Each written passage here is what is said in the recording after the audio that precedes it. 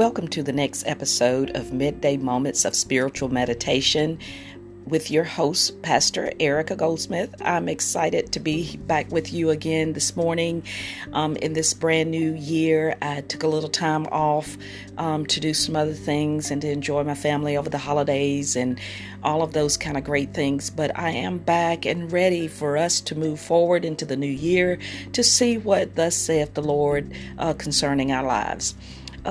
Yesterday, I posted on my Facebook page just a little quote that I've made up that said, just know for every time you jump off the potter's wheel, it will take that much longer for him to make you into what you ought to be.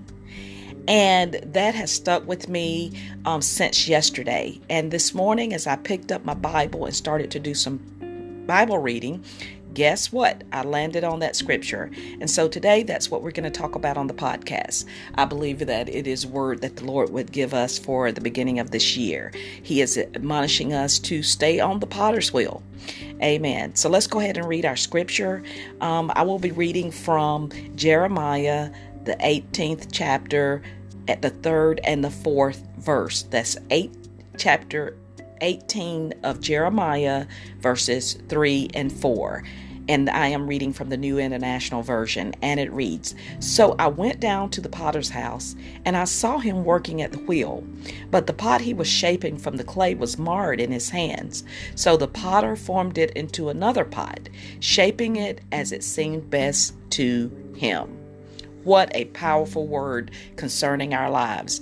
Sometimes when we are ready to jump off of that potter's wheel because we don't like the way things are going. We don't like the things that are happening in our lives, the things that are shaping us, that the potter is using to shape us.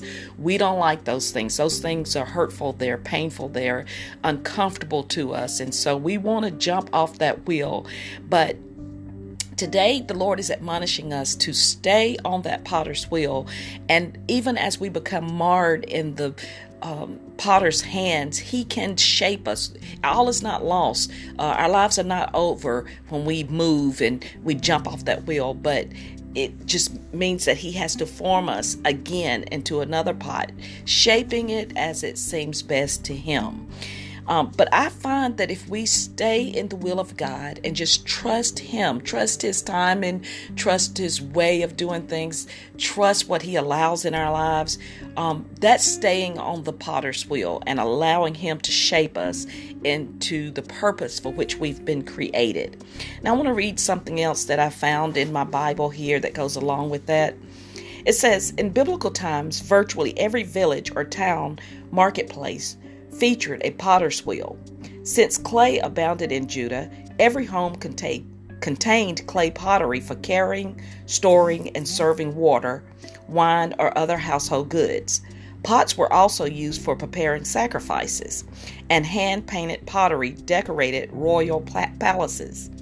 These verses that we just read illustrate the master potter's sovereignty in shaping the nation of Judah into a vessel that is pleasing to him. Just as a potter needs clay to remove impurities and air bubbles, God removes impurities to make people useful for his service. Did you hear that? He removes impurities in us to make us useful for his service. Just as a potter turns the wheel and shapes the clay into a useful vessel, so God uses the turning of events to shape his people. In light of the new covenant God has established with us through Jesus Christ, we can trust the master potter to work out our imperfections and gently mold us into the likeness of his Son. To read more about that, read Romans 8 and 29. But here again, it's telling us that he's molding us and making us what we ought to be so that we can be useful for him. We are so quick to say, oh, I want to do a great work for God. I want to do something for God. I want to make a difference in the world. I want to be the hands and feet of Jesus. We say all of these things, but then when the Lord puts us on that potter's wheel to start shaping us to become useful vessels, it doesn't feel good. So we want to jump off the wheel. We want to do it in our own way. We think that there's an easier way. There's a better way. We say, God, why do I have to go this way? Other people didn't have to do it this way. We don't always understand the things that are allowed in our lives.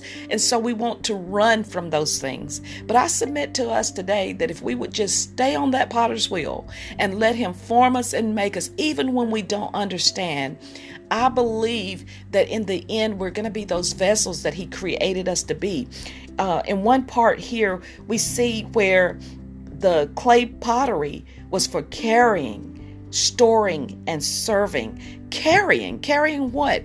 Carrying the will of God in our lives, carrying the word, carrying the things that he's going to use through us to reach lost souls. We are carrying precious cargo. What are we carrying? His word. Amen. We are carrying his ways of doing things. We are carrying what someone else may need. So we are carriers. That's why we can't jump off that wheel. We have to be shaped and formed perfectly in order to be able to carry the things that the Lord is asking us to carry.